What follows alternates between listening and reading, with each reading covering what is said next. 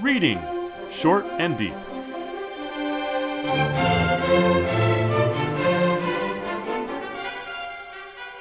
Hi, I'm Jesse. And I'm Eric. And today we're reading Short and Deep, The Cozy Room by Arthur Machen. First published in a magazine called TP's Weekly, May 1908.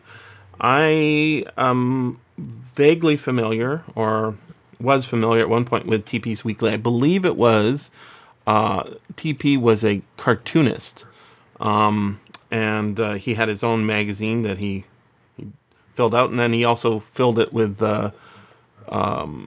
other people's stories that I guess were friends of his. Kind of a weird kind of magazine, but I don't have the original issue, but we're taking this from a later publication, and it's classified in a section called Terror, which is interesting. This is a story I think that everybody should read. It's only 16 minutes to read, but since we only have half an hour here, maybe you want to download the PDF we've got up on the website and have a look at it. But if you don't, or if you have and you've come back a little later, Eric, will you do a summary for us? Sure. I agree with you, Jesse. It is a story that's well worth reading. And part of the reason that it's worth reading is that the narrative position is sort of odd. Mm-hmm. So, what I'd like to do is read the first half page to give a sense of Sure. this and then say what happens thereafter. So, it's called The Cozy Room by Arthur Machen, or Machen, or however we decide to pronounce it. And he found, to his astonishment, that he came to the appointed place with a sense of profound relief. It was true that the window was somewhat high up in the wall, and that, in case of fire, it might be difficult for many reasons to get out of that way. It was barred like the basement windows that one sees now and then in London houses, but as for the rest, it was an extremely snug room. There was a gay, flowering paper on the walls, a hanging bookshelf. His stomach sickened for an instant. A little table under the window with a board and checkers on it, two or three good pictures, religious and ordinary, and the man who looked after him was arranging the tea things on the table in the middle of the room. And there was a wicker chair by a bright fire. It was a thoroughly pleasant room, snug, you would call it. And, thank God, it was all over anyhow. Dot, dot, dot. And then there's a break. Mm-hmm. So, the way this story begins, it begins with and. Mm-hmm. So, if it were a first person narration, one would think, we're stuck in the mind, we're coming through the mind of the main character. As a third person narration, and he found to his astonishment, it seems to be third person limited. That is, we have a narrator who's a third person narrator, but limits himself only to the viewpoint of this character. But in fact, we will discover as we go through the story, occasionally we learn things from this narrator that the character who is usually our viewpoint clearly would not know. Mm-hmm.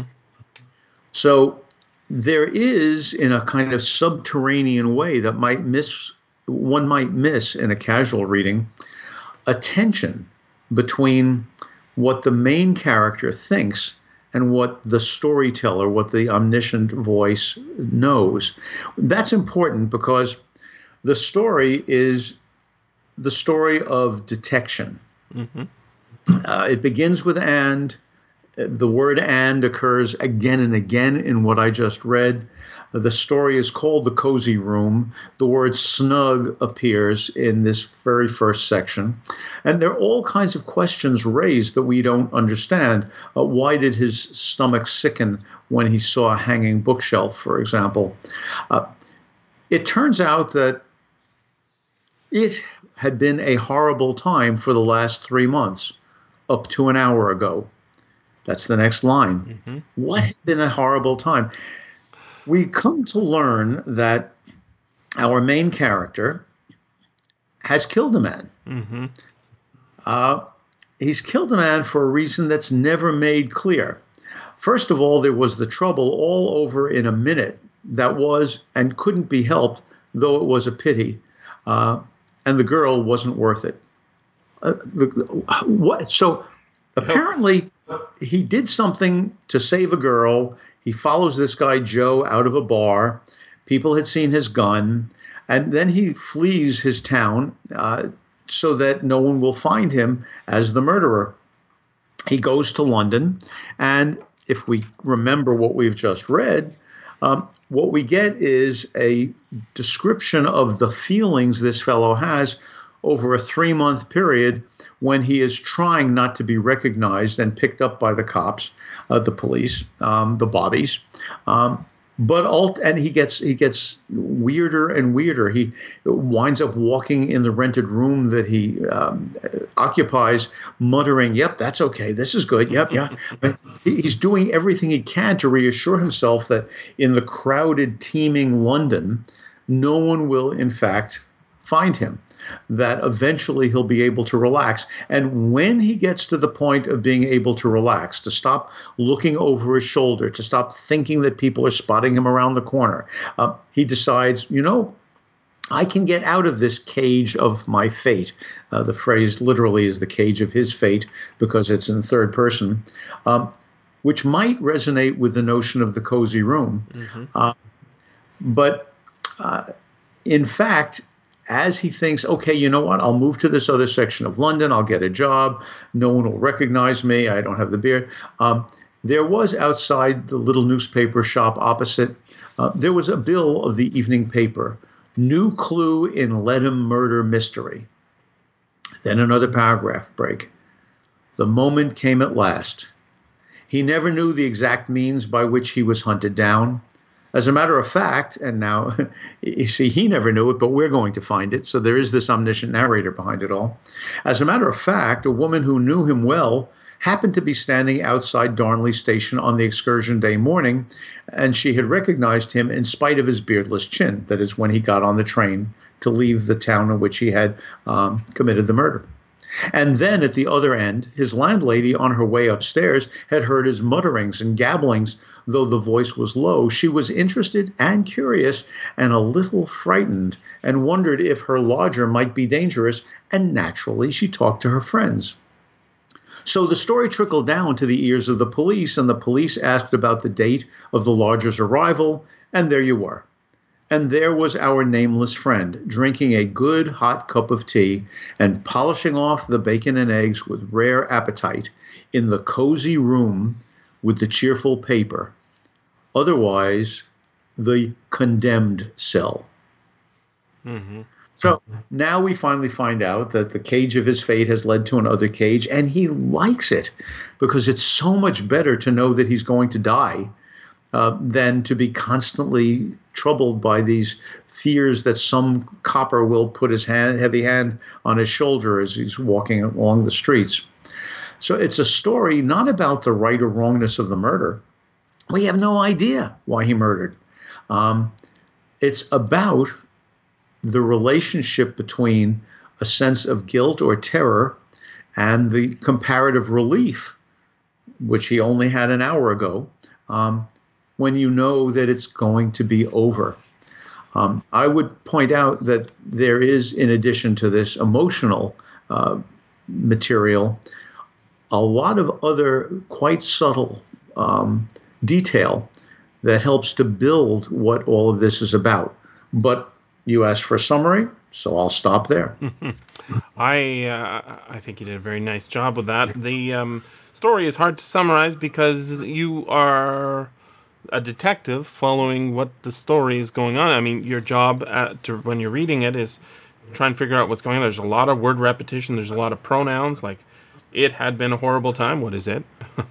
It was a pity. What is it? The girl wasn't worth it. What is it? We don't know. And then eventually we sort of figure out, we put together that, this guy, our nameless friend, as the narrator puts it at the end, has murdered someone, and as he's murdered someone, he's on the run. He's afraid. He's feeling guilty. He's more than feeling guilty. He's feeling that he's going to be caught at any moment. He's feeling sick. He's at one point he's suicidal, and what I love about this story is that it's very effective. When you read it, you don't know what's going on, but you get enough clues so that it sort of gradually dawns upon you. So, okay, I'm thinking, okay, I see. And then with the final line, right? Otherwise, the condemned cell, and that's capitalized, condemned and cell. So this is a special room. And if we go back to the title, the cozy room, well, that's one way of putting it. What's another way of putting it? The small cell, right? Cozy is actually a good word for it if you look at how it's described, right? Yeah, it's true. There's bars on the windows, but there's nice paper on the walls. There's a wicker chair by a fire. There's somebody looking after him, putting out his tea things. And to me, the very first thing that I was thinking when I was reading this is like, why is it a man? That's not that usual that a man is taking care of another man. And also, like, is he sick? Right? What's wrong with him? And he says when he came to the appointed place, right? Like, oh, he's been told about this, and somehow he's going somewhere. And well, although it seems all very nice, there's that one moment in the opening paragraphs where after he sees one of the uh, nice appointments in the little room, besides the checkers on the table and the religious pictures and the non-religious pictures, he sees the bookshelf and it upsets him. And I did when I first read it, I didn't know why he was upset. I was like, oh, he doesn't like books. And then, of course, when we get to the final paragraph, and there you were. It starts. These last couple of sentences start with "and," just like the opening, right? And there you were. And there was our nameless friend drinking a good hot cup of tea and polishing off the bacon and eggs with rare appetite. And my student, when I showed him this story and we're reading it, he said, "Oh, that's his last meal," right? That's why he's getting his bacon and eggs for dinner or whatever. With a rare appetite, yeah, I guess it would be a rare appetite. In the cozy room with the cheerful paper, otherwise the condemned cell. When we go back and look at that opening again, it's entirely obvious why he feels sickened suddenly. There was a gay flowering paper on the walls, a hanging bookshelf. His stomach sickened for an instant. A little table under the window, and it goes on and on to describe the room. Although who's describing it's almost like a third person point of view from the condemned man's point of view. And and the way he is describing it, the paper is gay, the room is cozy, or it's snug. He says snug twice, right? Oh, that's such brilliant writing because he's interpreting what's there for us, but he's also showing us what's actually there. The reason they have the bright wallpaper and the nice room and the religious pictures and the non-religious pictures is because they got to keep these guys calm for what's to come. And the form of execution is told to us in the opening by the description of the bookshelf. It's not a bookshelf freestanding from the floor. It's a hanging bookshelf. It's like, oh, now I get it, right? And once you see it that way, once you start reading this story with the psychology in mind, and it totally teaches you to do that, I think, you start seeing the masterfulness of how we are being manipulated, not in a negative way, but in a positive way.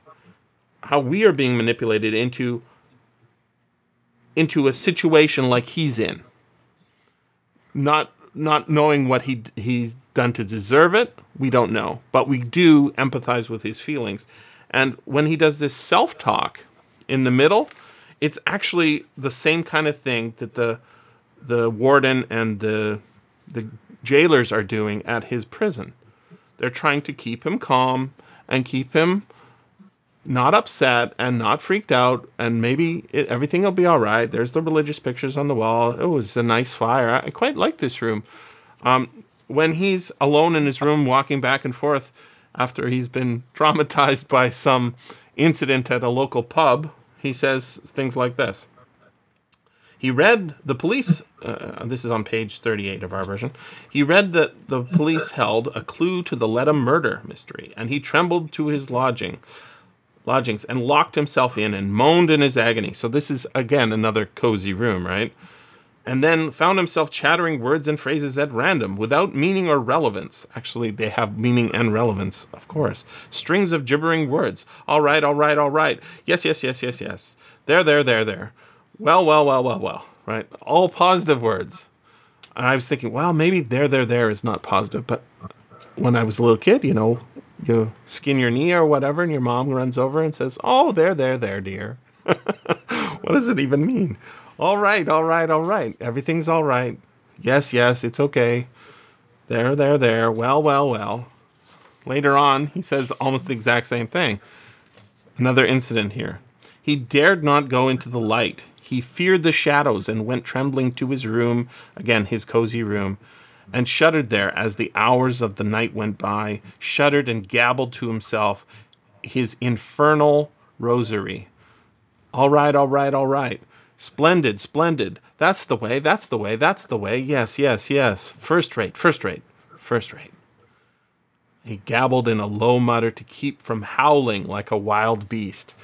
Wow, so clever. It leaves us sort of in suspense right to the end. That's kind of a pun I accidentally made. But it also made me think, because of he's got this cozy room at the beginning, and we see that cozy room at the end, and then he's in a couple of different lodgings on while he's on the run. It made me think something else, that he's going to be even happier than he is now in his next room, for it is going to be even snugger. His next room being his coffin. Oh, Indeed. powerful, powerful, good writing. I like your notion that the story teaches us to read it psychologically. Um, One of the things that makes Macken's writing so good is that we can read different layers in it. The last paragraph begins, so the story trickled down to the ears of the police, and the police asked Mm, about the date of the lodger's arrival. And there you mm-hmm, were. mm-hmm. And there was our nameless friend drinking a good hot cup of tea and polishing off the bacon and eggs with rare appetite in the cozy room with the cheerful paper, otherwise the condemned cell. So the paragraph begins, the story trickled down to the ears of the police, as the story is now trickling down to us, Mm, right? We are more and more coming to gather what really happened in the condemned man's mind and what really happened in the society at large. And Machen is priming us to rethink this and understand different sources of knowledge and what knowledge may mean. The absence of knowledge may give terror. The access of knowledge, in fact, may give relief, which is a word that appears in the very opening. It gives relief even though the knowledge is fatal. mm-hmm, That last paragraph that I just read has the word and in it repeatedly, as did the opening. mm-hmm, The notion that both what is within us and without us are somehow connected, that we can only feel calm when we have managed to bring them into accord with each other, is surprisingly like the Freudian notion of coming to have some kind of ego integration mm-hmm. between the superego and the id. The I raise Freud here not only because we're at a period when Freud too is talking about the importance of putting together the external and the internal, um, but because the nature of woman is important here as well. The crime, if we can speculate, Mm-hmm. is one in which at a bar, this fellow named Joe Mm-hmm. was rude to some girl. Now, we don't know whether our character fancied the girl, whether or he was just feeling chivalrous in his cups. But in fact, the more Joe was ungentlemanly, the more our character said out loud that he shouldn't do this. Right? This is something that was quite wrong.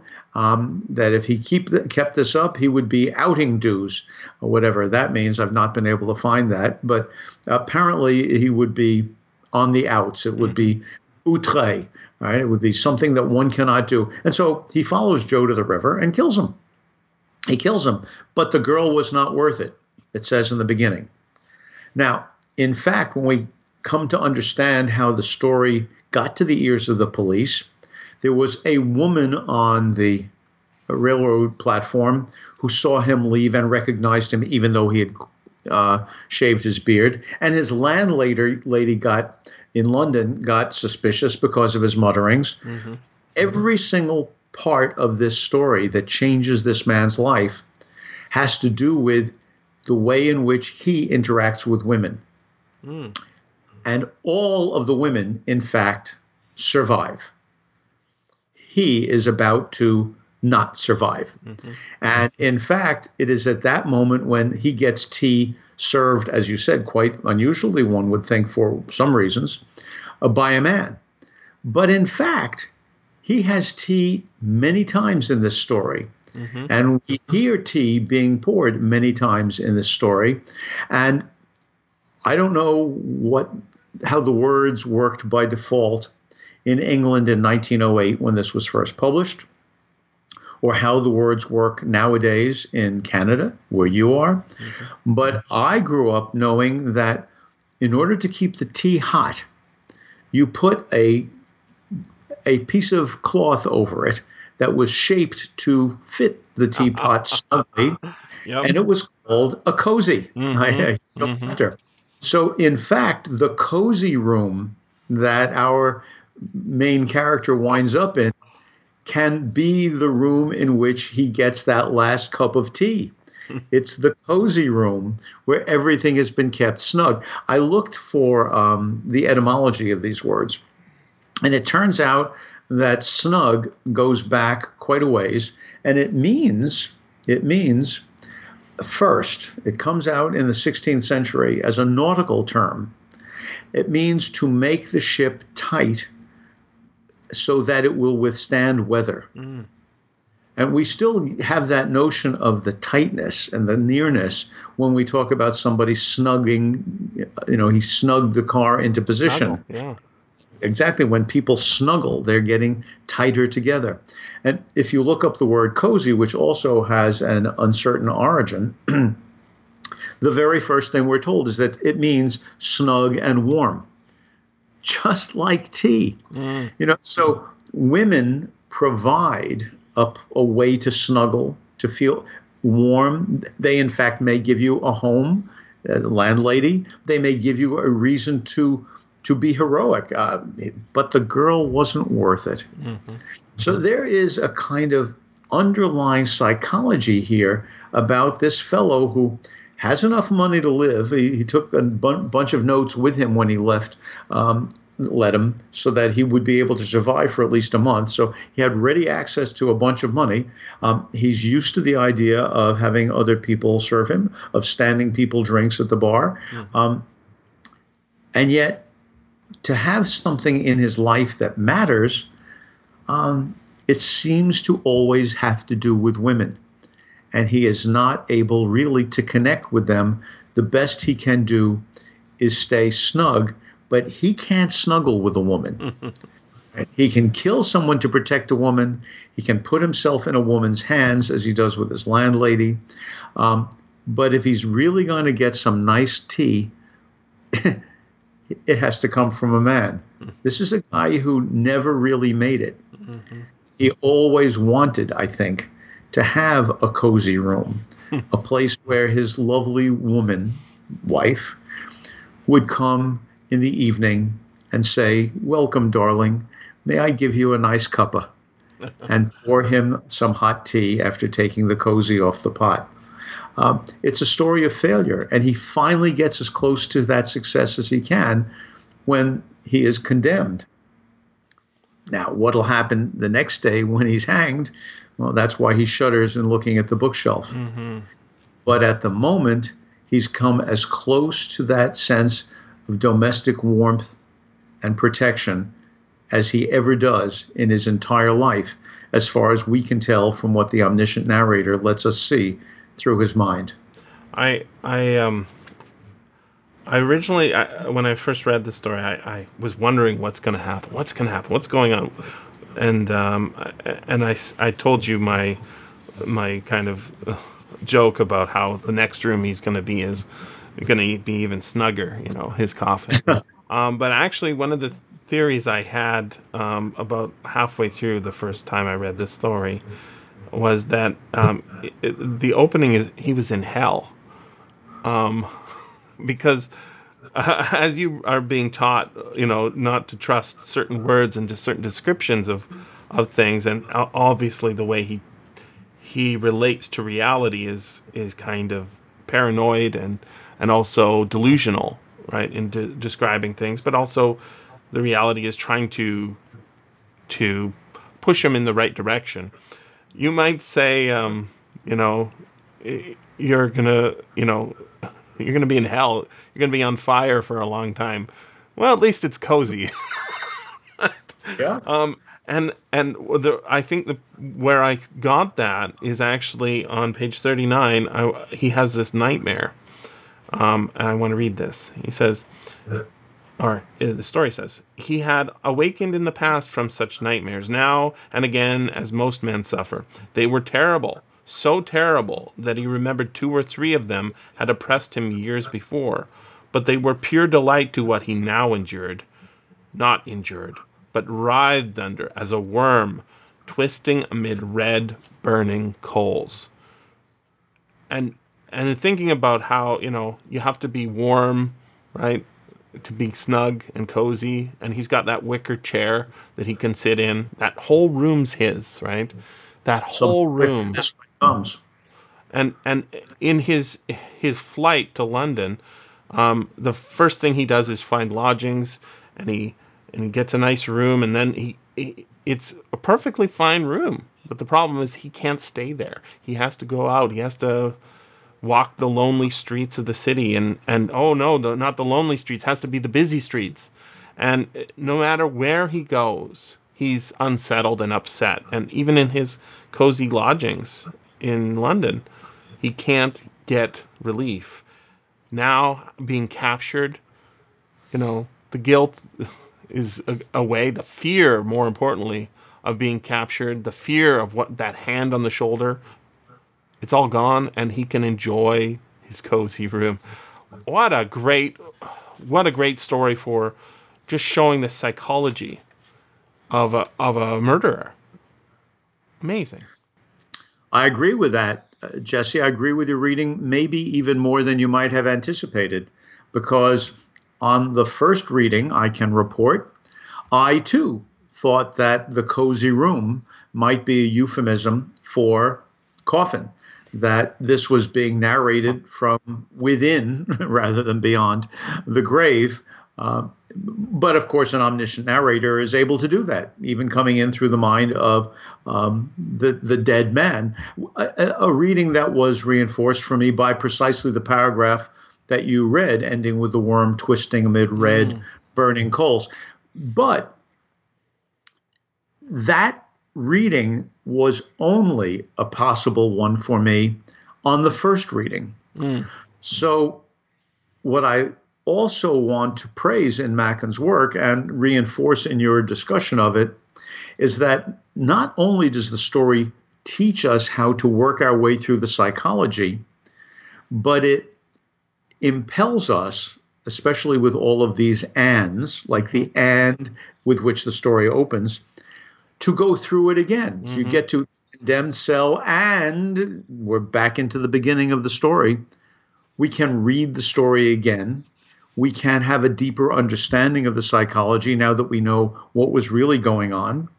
But then, having come to the end, when we have the quick exposition of how the police found out the details, one woman this, one woman that, and so on, then we can go back again and ask, wait a minute, was any of this actually motivated? I mean, those were details about what happens in the world, but they don't give us any of the details about what motivated the man. And at that point, on a third reading or a fourth reading, it suddenly occurred to me that this is a proto-existentialist text, that this has a lot in common with Meursault, right? That, when he kills that Arab on the beach, the stranger in Camus' The Stranger, just because he can do it. And then we get the entire novel through his viewpoint as he tries to remember, why he did things and whether it matters that you do things. I mean, we're here with an existential character. We don't know why he killed that man, some random Joe. Certainly the girl wasn't worth it. And then, existence will finally make any sense that it can make when you give yourself up to the notion that we are all condemned. So the story teaches us, sends us back, reteaches us, sends us back, and maybe even reteaches us. What a rich, rich experience of reading, even though it appears to be, and it's mislabeled in that sense, just a tale of terror. There is here, I think, always more to say. And remember, you can always freely access the materials discussed on these podcasts by going to sffaudio.com and clicking on the link for Reading Short and Deep.